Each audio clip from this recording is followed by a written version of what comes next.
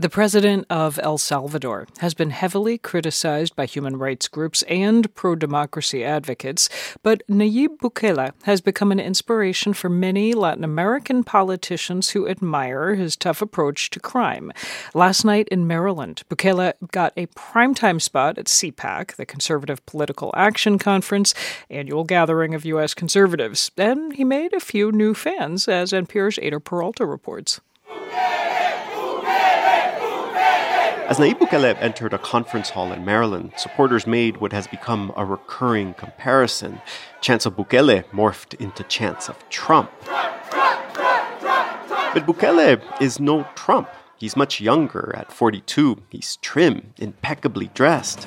Ladies and gentlemen, please welcome the President of El Salvador. And he jumped on stage not as a 77-year-old man facing multiple criminal charges in a hotly contested election, but as a man who just won the presidency with more than 80% of the vote, a man who is in complete control of his country. Bukele presented himself as a prophet. The people of El Salvador have woken up, and so can you.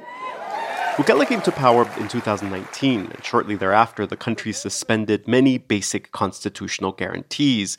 Bukele then launched a massive assault on gangs, jailing some 70,000 people. Human rights groups accused him of gross violations, but the murder rate plummeted. His popularity skyrocketed. He joked that he had become the world's coolest dictator, and in his speech, he detailed a playbook. We didn't tolerate being told what to do.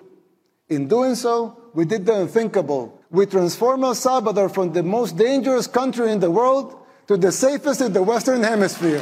Jorge Cuellar, who studies El Salvador at Dartmouth, says, on the surface, Bukele may not seem like the kind of leader who would make a good ally for American conservatives.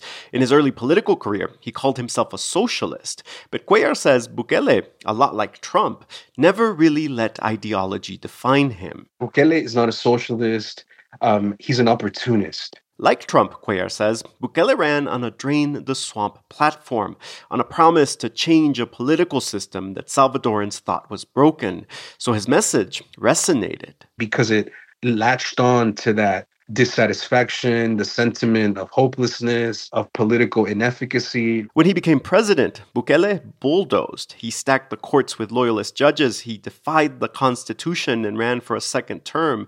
And he made the opposition, the press, independent agencies, and human rights groups, enemies of change. You know, Bukele is doing what, in some ways, the MAGA Republicans wanted Trump to do. Indeed, says Cuellar, in that speech at CPAC, Bukele presented himself as the, quote, evolution of the Trumpian formula, a president who got past the democratic guardrails to bring a quick change to his country. He makes Trump look old. He makes Trump look confused and tired. And after the speech, the attendees we spoke to were impressed. Steve Merzinski, who makes MAGA hammocks and scarves, likes that Bukele put El Salvador first. I just like that he's a guy who did what needed to be done to stop the biggest problem in his country, which was crime. And if the U.S. keeps going the way it's going, he says, it may just need a Nayib Bukele of its own.